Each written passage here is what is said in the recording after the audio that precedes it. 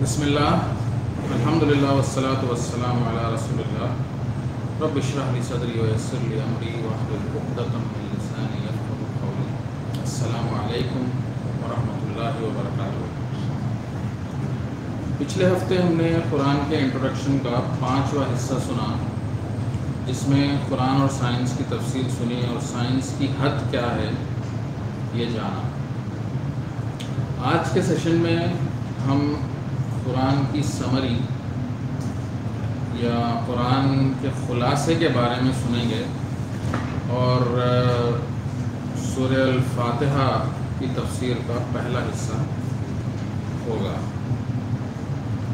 تو انٹروڈکشن کی جو چھٹا سیکشن ہے، اس سیکشن کا نام سمری آف دا قرآن یا قرآن کا خلاصہ ہے۔ اس کا نام ہم نے اس لیے رکھا کیونکہ قرآن کا کوئی خلاصہ نہیں ہے، اس کی کوئی سمری نہیں ہے۔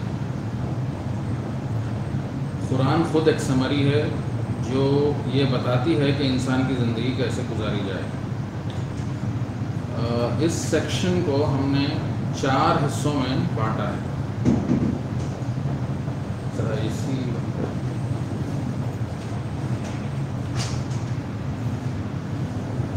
تو پہلا جو سیکشن ہے پہلا جو حصہ ہے وہ ہے سمری۔ قرآن میں اللہ سبحانہ وتعالیٰ سورہ فرقان کی 30ویں آیت میں فرماتے ہیں کہ وقال الرسول یا ربی ان قوم اتخذوا ھذا القرآن مہجورا، اور رسول اللہ صلی اللہ علیہ وسلم کہیں گے کہ اے میرے رب، میرے پالنے والے مالک، میری قوم نے اس قرآن سے ہجرت کر لی تھی، یعنی کہ قرآن کو پرماننٹلی چھوڑ دیا تھا۔ اب ہمیں تو یہی پتہ ہے کہ رسول اللہ صلی اللہ علیہ وسلم تو شفاعت کریں گے قیامت کے دن، لیکن قرآن کی اس آیت سے پتہ چل رہا ہے کہ آپ صلی اللہ علیہ وسلم شکایت بھی کریں گے۔ یہ چند پوائنٹس ہم نے جمع کیا ہے جو شاید ہمیں بچا سکے اس شکایت سے۔ ہم نے قرآن کو چھوڑ کر دوسری کتابوں کو اہمیت دینا شروع کر دیا ہے۔ اس کی ایک مثال پنسورہ ہے۔ میں یہاں پنسورے کا ذکر اس لیے کر رہا ہوں کیونکہ ایک تو یہ آج کل ہمارے معاشرے میں بہت عام ہو گیا ہے، اور دوسرے یہ بھی جو ہے قسم کی سمری ہی تو ہے، یعنی پورا قرآن کہاں پڑھتے، ایک 2-4 جو ہے صورتیں پڑھ لو، چند صورتیں پڑھ لو جو بہت اہمیت والی ہیں۔ اب ان کو پڑھنے سے جو ہے ثواب ان کو زیادہ مل جائے گا۔ اب کسی پنسورے میں 5 صورتیں ہیں اور کسی میں 16، اور ایک فرقے کا پنسورہ دوسرے فرقے کے پنسورے سے مختلف ہے، الگ ہے، صورتیں بھی الگ ہے، ان کی ترتیب بھی الگ ہے۔ اب پنسورے کے نام پر جو کتابیں ہم نے نکال لی ہیں اس میں قرآن ہی کی چند صورتیں ہیں، وہ ہم نے اپنی مرضی سے ان کی ترتیب دے لی ہے۔ قرآن میں جس ترتیب سے صورتیں آئی ہیں اس ترتیب پر اپنا ذہن لڑا کر دوسری ترتیب دینا، کیا یہ قرآن کے ساتھ زیادتی نہیں ہے؟ کیا ہم ان کتابوں کو پڑھ کر یہ سمجھ رہے ہیں کہ ہم قرآن پڑھنے کا حق ادا کر رہے ہیں؟ جو صورتوں کی فضیلت احادیث میں آئی ہے وہ تو ہے، مثال کے طور پر سورہ فاتحہ میں شفا ہے، یہ قرآن کا مادہ ہے، اصل ہے، سبسٹنس ہے، اور یہ قرآن کی سب سے بہترین صورت ہے، اور اس جیسی صورت نہ توریت میں ہے، نہ انجیل میں، اور نہ قرآن میں خود اس جیسی صورت ہے۔ پھر سورہ اخلاص کی فضیلت یہ ہے کہ رسول اللہ صلی اللہ علیہ وسلم نے فرمایا کہ وہ 1/3 قرآن کے برابر ہے۔ ایک صحابی رضی اللہ عنہ نے رسول اللہ صلی اللہ علیہ وسلم سے کہا کہ مجھے سورہ اخلاص بہت پسند ہے۔ آپ صلی اللہ علیہ وسلم نے فرمایا سورہ اخلاص سے یہ محبت تجھے جنت میں لے جائے گی۔ پھر آپ صلی اللہ علیہ وسلم خود سورہ اخلاص فجر کی 2 سنتوں کی آخری رکعت میں پڑھا کرتے تھے۔ ویسے ہی مغرب کی 2 سنتوں کی آخری رکعت میں اور وتر کی آخری رکعت میں پڑھتے تھے۔ پھر آپ صلی اللہ علیہ وسلم تینوں قل، اخلاص، فلق اور ناس سونے سے پہلے 3 بار پڑھتے اور اپنے بدن پر ملتے، اور صبح اور شام پڑھنے کا حکم دیتے، اور آپ صلی اللہ علیہ وسلم نے فرمایا یہ تمہارے لیے ہر اعتبار سے بہتر ہے۔ اور بھی صورتیں ہیں جن کی فضیلت احادیث میں آئی ہے، اور دوسری صورتوں میں کے بارے میں ضعیف احادیث میں ذکر آیا ہے، جیسا کہ سورہ واقعہ ہو یا سورہ یاسین ہو، اور بھی صورتوں کے بارے میں کئی باتیں آئی ہیں احادیث میں۔ تو ان صورتوں کی اگر اہمیت ثابت ہو یا نہ ہو، اس کا یہ مطلب نہیں کہ ہم ان کی الگ الگ کتابیں بنا لیں گے۔ اگر ایسا کریں گے تو ڈر ہے کہ رسول اللہ صلی اللہ علیہ وسلم کی شکایت میں نہ آ جائیں۔ پھر اب واٹس ایپ اور سوشل میڈیا پر، یوٹیوب پر جو ہے ویڈیوز اویلیبل ہیں جو سمری آف دا قرآن کے کچھ صورتوں کی جو ہے سمری، جیسا کہ 9 لیسنز فرام سورہ حجرات، 5 لیسنز فرام سورہ Yusuf, 4 lessons from 4 stories of سورۃ الکہف۔ تو ایسی کئی چیزیں جو ہیں موجود ہیں، یہ ہم نہیں کر سکتے کیونکہ قرآن خود ایک سمری ہے۔ اس بات کا پہلا ثبوت یہ ہے کہ قرآن کی عربی جو ہے اس سے کم الفاظ میں بیان ہی نہیں کیا جا سکتا ہے۔ اس کی کئی مثالیں ہیں۔ قرآن میں دوزخ پر 19 فرشتے ہیں کہا گیا، سورہ مدثر کی 30ویں آیت میں۔ اس کے لیے جو عربی آئی ہے وہ ہے علیہا 19، 3 الفاظ، علیہا 19۔ اب کوئی بھی زبان میں ان 3 الفاظ سے کم میں بیان کر کے بتائیے، نہیں کر سکتے، چیلنج۔ دوزخ پر 19 فرشتے ہیں، 5 ہو گئے، اب انگلش میں کر لیجیے، کوشش کر کے دیکھیے، نہیں کر سکتے۔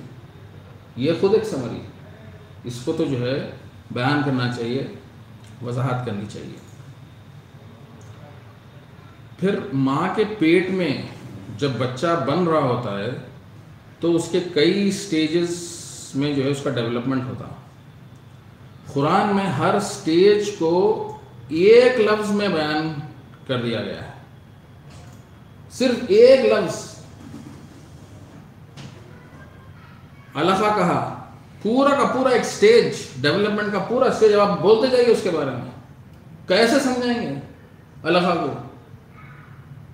وہ جونک کی طرح ہے، لٹکتا ہے، اوپر سے تعلق قائم کرتا، معلق لٹکتا۔ اب آپ اس کو سمجھانے میں جو ہے کتنے کے الفاظ ہو جاتے ہیں، پیراگرافس ہو جاتے ہیں، لیکن قرآن میں صرف ایک لفظ آیا۔ پھر نیکسٹ سٹیج کے لیے کیا کہا؟ مضغہ کہا، اور مضغے کا وہ چبائی ہوئی گوشت کے جیسا جو ہے وہ دکھتا، اس کے اوپر جیسے دانتوں کے نشان آتے ہیں ویسے جو ہے اس کے اوپر نشان بنے ہوتے ہیں۔ تو ویسی جو ہے الگ الگ چیزوں کو آپ بیان کرتے چلے جائیے، وہ ایک ایک سٹیج، صرف ایک لفظ۔ اب ایک سے کم لفظ میں کیا بولیں گے؟ نہیں بول سکتے۔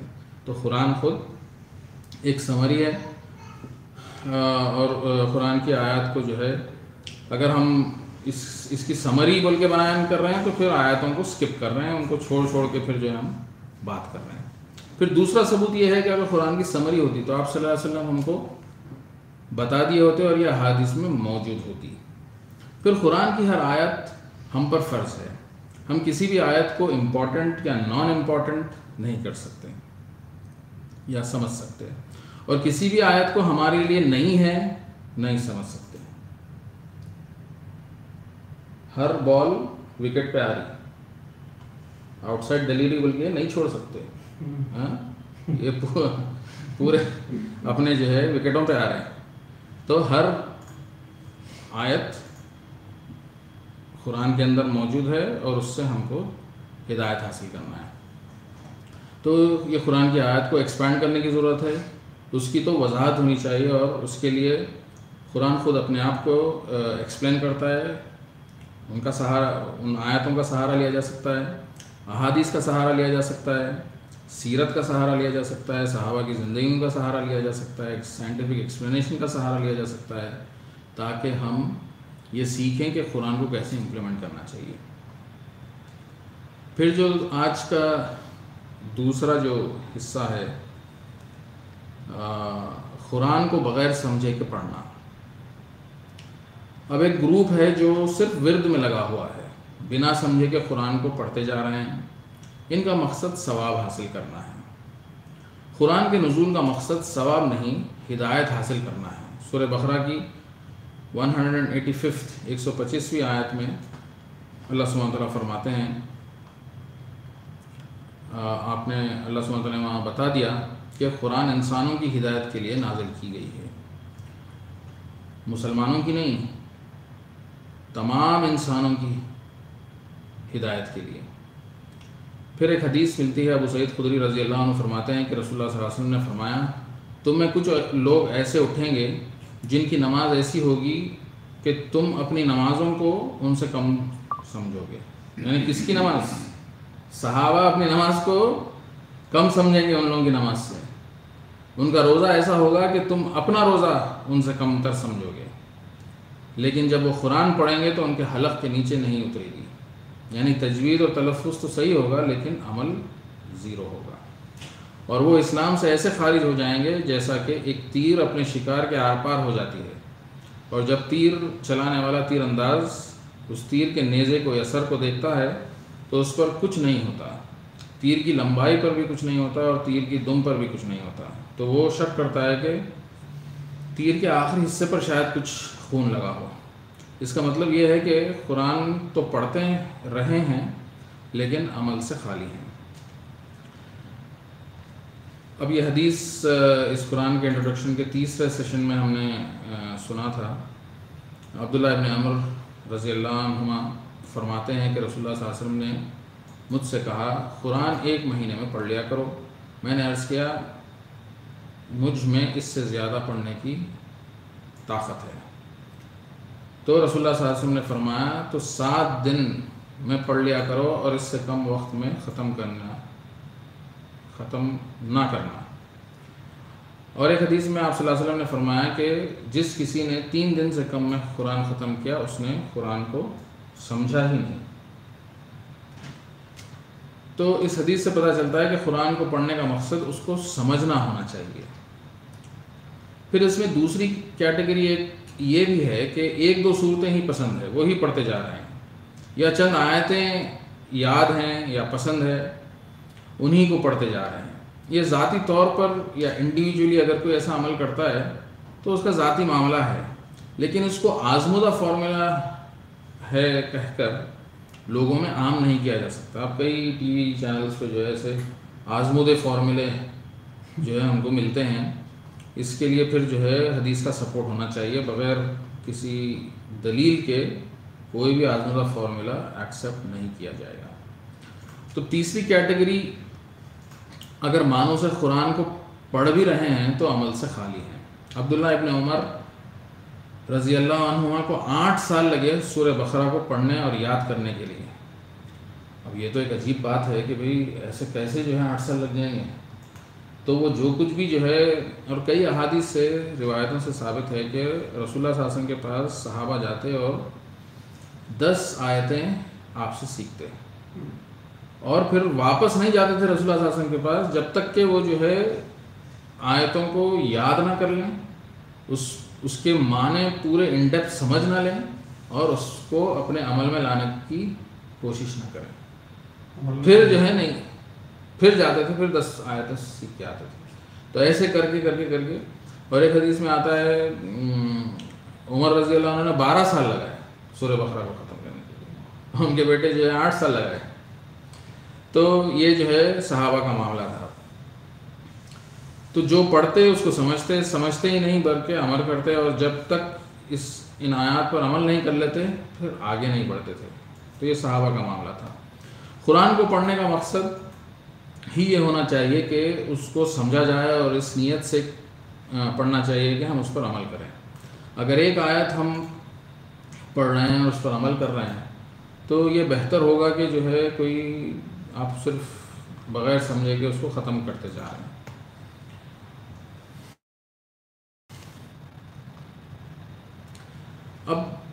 اب یہ جہاں تک ثواب پڑھنے پر جو ہے 10 نیکیاں ہیں، تو ثواب کی کوئی کمی نہیں ہے، لیکن مقصد نزول قرآن کیا ہے؟ مقصد نزول قرآن یہ ہے کہ قرآن کو سمجھا جائے اور عمل کیا جائے، ورنہ قرآن پڑھنے پر اور جو ہے بغیر سمجھے کے بھی پڑھنے پر ثواب تو ہے، ثواب میں کوئی کمی نہیں ہے، لیکن مقصد کیا ہے قرآن کے نزول کا؟ وہ عمل کرنا ہے، پڑھنا ہے، سمجھنا ہے، عمل کرنا ہے۔ اب جو تیسرا جو سیشن ہے، حصہ ہے، قرآن کے ایک حصے کو مانتے ہو اور دوسرے کو نہیں۔ قرآن کی ہر آیت ہم کو عمل کرنا ہے، اگر ایسا نہیں کریں گے تو ڈر ہے کہ قرآن کی یہ آیت ہمارے لیے ہی نہ پوری ہو جائے۔ سورہ بقرہ کی 85 آیت میں اللہ سبحانہ وتعالیٰ فرماتے ہیں کہ کیا تم کتاب کے ایک حصے پر تو ایمان لاتے ہو اور دوسرے حصے کا انکار کرتے ہو؟ اب کوئی یہ کہہ سکتا ہے کہ یہ آیت جہاں ہے وہاں بنی اسرائیل کا ذکر ہو رہا ہے، تو کوئی یہ کہے گا کہ بھئی یہ تو بنی اسرائیل کے بارے میں ہے آیت، مسلمانوں پہ نہیں ہے، پھر وہی ویل لیفٹ نہیں، ویل لیفٹ نہیں ہے، یہ وکٹ پہ آ رہی ہے گیند۔ تو اب کوئی یہ کہہ سکتا ہے کہ سورہ بقرہ کی 85 آیت تو بنی اسرائیل کے بارے میں ہے اور یہ مسلمانوں پر تو اپلائی نہیں ہوتی۔ تو اس کا جواب یہ ہے کہ اگر یہ بنی اسرائیل کا ذکر ہو رہا ہے تو جو کچھ بنی اسرائیل نے کیا اس سے مسلمانوں کا کیا لینا دینا؟ پھر یہ آیت ہمیں کیوں بتائی جا رہی ہے؟ قرآن میں کیوں ہے؟ قرآن میں آج بھی موجود ہے نا، تو ہم کو کیوں بتائی جا رہی ہے؟ اس کا جواب بھی اسی آیت میں اللہ سبحانہ وتعالیٰ نے دے دیا۔ آگے فرماتے ہیں کہ تو جو تم میں سے ایسی حرکت کرے گا ان کی سزا اس کے سوا کیا ہو سکتی ہے کہ دنیا کی زندگی میں رسط و رسوائی اور ذلت ہوگی اور قیامت کے دن سخت سے سخت عذاب میں ڈال دیے جائیں گے، اور جو کام تم کرتے ہو اللہ سبحانہ وتعالیٰ اس سے غافل نہیں ہے۔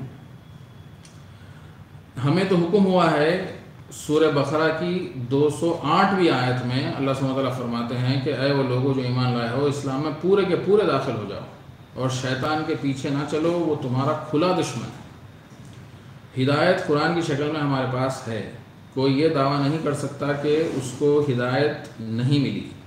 قرآن ہمارے گھروں میں موجود ہے، اس کو سمجھ کر پڑھنا ہمارا کام ہے، اس پر عمل کیسے کرنا ہے وہ احادیث میں آ چکا ہے، اور اگر سمجھ نہیں آ رہا ہے تو جو جانتا ہے اس سے پوچھ سکتے ہیں، ٹھیک ہے؟ عمل نہ کرنے کا کوئی بہانہ قیامت کے دن نہیں قبول کیا جائے گا۔ تو ہدایت ان دو چیزوں کے ذریعے سے ہمارے پاس ہے، اس سے ہٹ کر ہدایت کی اور کوئی شکل نہیں ہے، یعنی قرآن اور حدیث سے ہٹ کے ہدایت کی کوئی اور شکل نہیں ہے۔ پھر آج کل جو ہے یہی سوشل میڈیا کی وجہ سے، واٹس ایپ وغیرہ کی وجہ سے جو ہے یہ ایموشنل کہانیاں بہت سرکولیٹ ہو رہی ہیں، یہ غیر مسلم لوگوں کی طرف سے آ رہی ہیں، اور کیونکہ ہم لوگ قرآن و حدیث سے دور ہیں تو ہمیں بھی ایسی کہانیاں اچھی لگتی ہیں۔ جن کہانیوں میں کوئی سچائی نہیں ہوتی، ہمیں ضرورت نہیں ہے کہ ہم وہی چیز کی اتباع کریں جو غیر کر رہے ہیں۔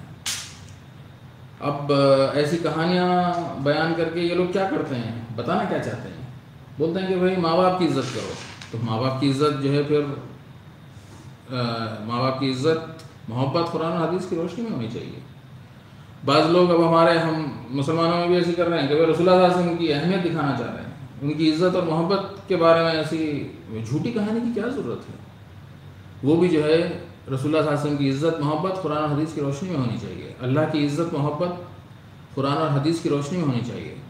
من گھڑت اور جھوٹی کہانیاں سوشل میڈیا پر سرکولیٹ کر کے اگر ہم یہ سمجھ رہے ہیں کہ ہم نے ثواب کا کام کیا ہے تو اللہ تعالیٰ ہی جو ہے ہمیں بچائے۔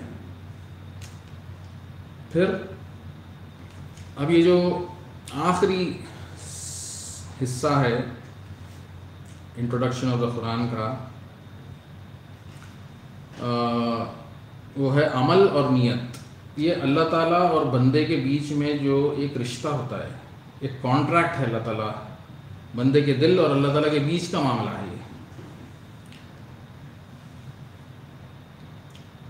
اب اگر ایسے بیانات سننے کے بعد اگر کوئی قرآن پڑھنے سمجھنے لگ جائے اور عمل کرنے لگے تو اس کے 3 آپشنز ہیں.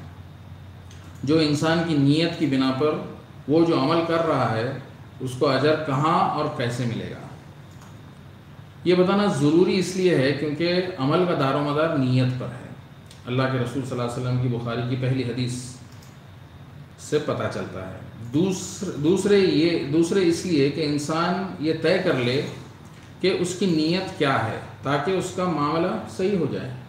نیت صحیح ہوگی تو پھر عمل بھی صحیح ہوگا. پھر اللہ سبحانہ تعالیٰ کے ساتھ اس کا جو کانٹریکٹ ہے وہ صحیح رہے. اب یہ کانٹریکٹ لکھا ہوا تو نہیں ہے, یہ اللہ اور بندے کے دل کے بیچ کا معاملہ ہے.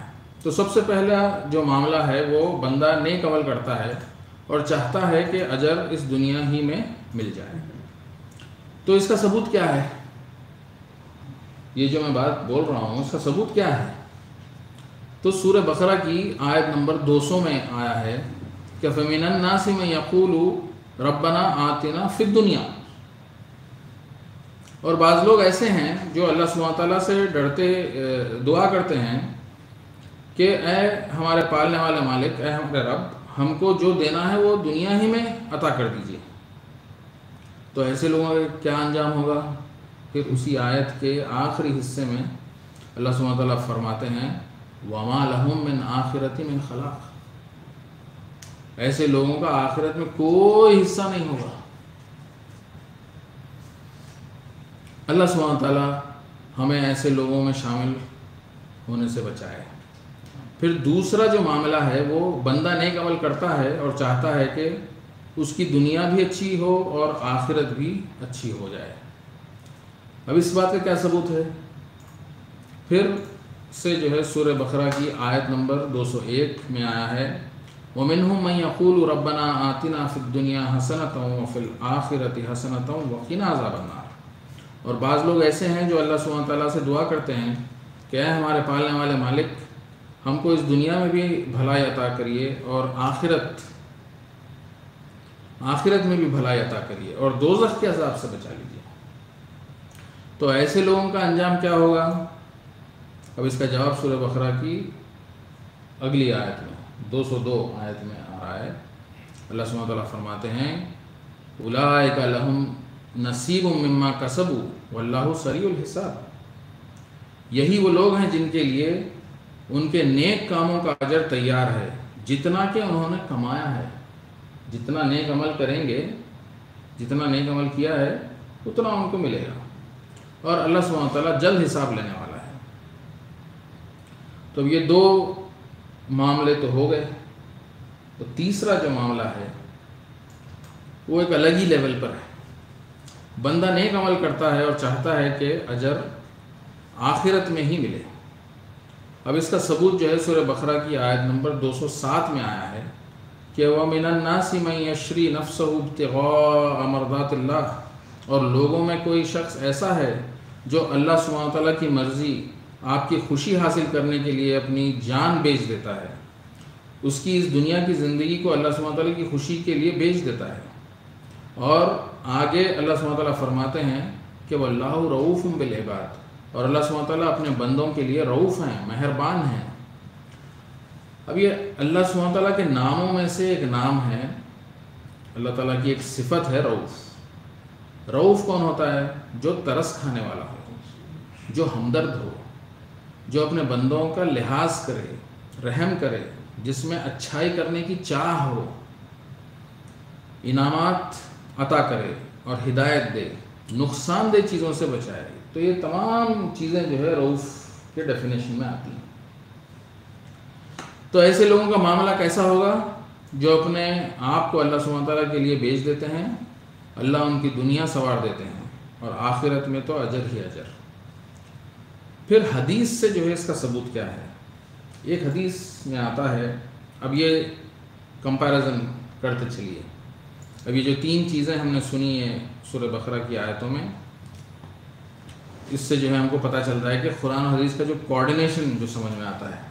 قرآن میں ایک چیز آئے، اسی کو جو ہے رسول اللہ صلی اللہ علیہ وسلم نے ایک الگ طریقے سے سمجھایا. ایک حدیث میں آتا ہے کہ آپ صلی اللہ علیہ وسلم نے فرمایا دعا کی قبولیت کے 3 طریقے ہیں۔ پہلا طریقہ، دعا فوراً قبول ہو جاتی ہے۔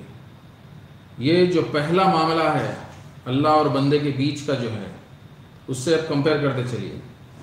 وہاں کیا آیا تھا؟ آخرت میں کوئی حصہ نہیں ہوگا، اور یہاں دعا دنیا میں قبول ہو جا رہی ہے، جو مانگا وہ مل جا رہا ہے، اور مطلب اجر دنیا میں مل گیا، آخرت میں کوئی حصہ نہیں، کمپیرزن۔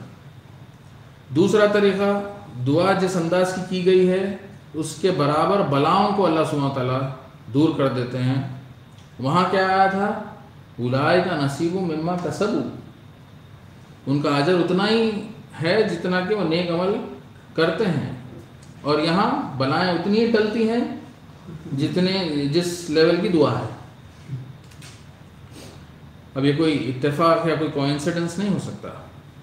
پھر تیسرا طریقہ، اللہ سبحانہ وتعالیٰ دعاؤں کو پالتے ہیں اور اس کا اجر آخرت میں ان کو ملے گا۔ تو جن لوگوں نے اپنے آپ کو بیچ دیا ہے اللہ سبحانہ وتعالیٰ کی خوشنودی کی خاطر، لگتا ہے ایسے معاملات ان کے لیے ہوں گے۔ یہ سارا کچھ ہمارا اللہ کے بارے میں کیا گمان ہے اور ہماری نیت کیا ہے اس پر منحصر ہے، یا ان چیزوں پر ڈپینڈنٹ ہے۔ کیونکہ ایک حدیث ملتی ہے، ابو ہریرہ رضی اللہ عنہ سے روایت ہے کہ انہوں نے رسول اللہ صلی اللہ علیہ وسلم سے سنا، اللہ سبحانہ وتعالیٰ فرماتے ہیں میں ویسے ہی ہوں جیسے کہ میرا بندہ میرے بارے میں سوچتا یا گمان کرتا ہے۔ تو یہ جو ہے قرآن کا جو انٹروڈکشن کا جو آخری حصہ تھا، چھٹا حصہ، وہ یہاں ختم ہوا۔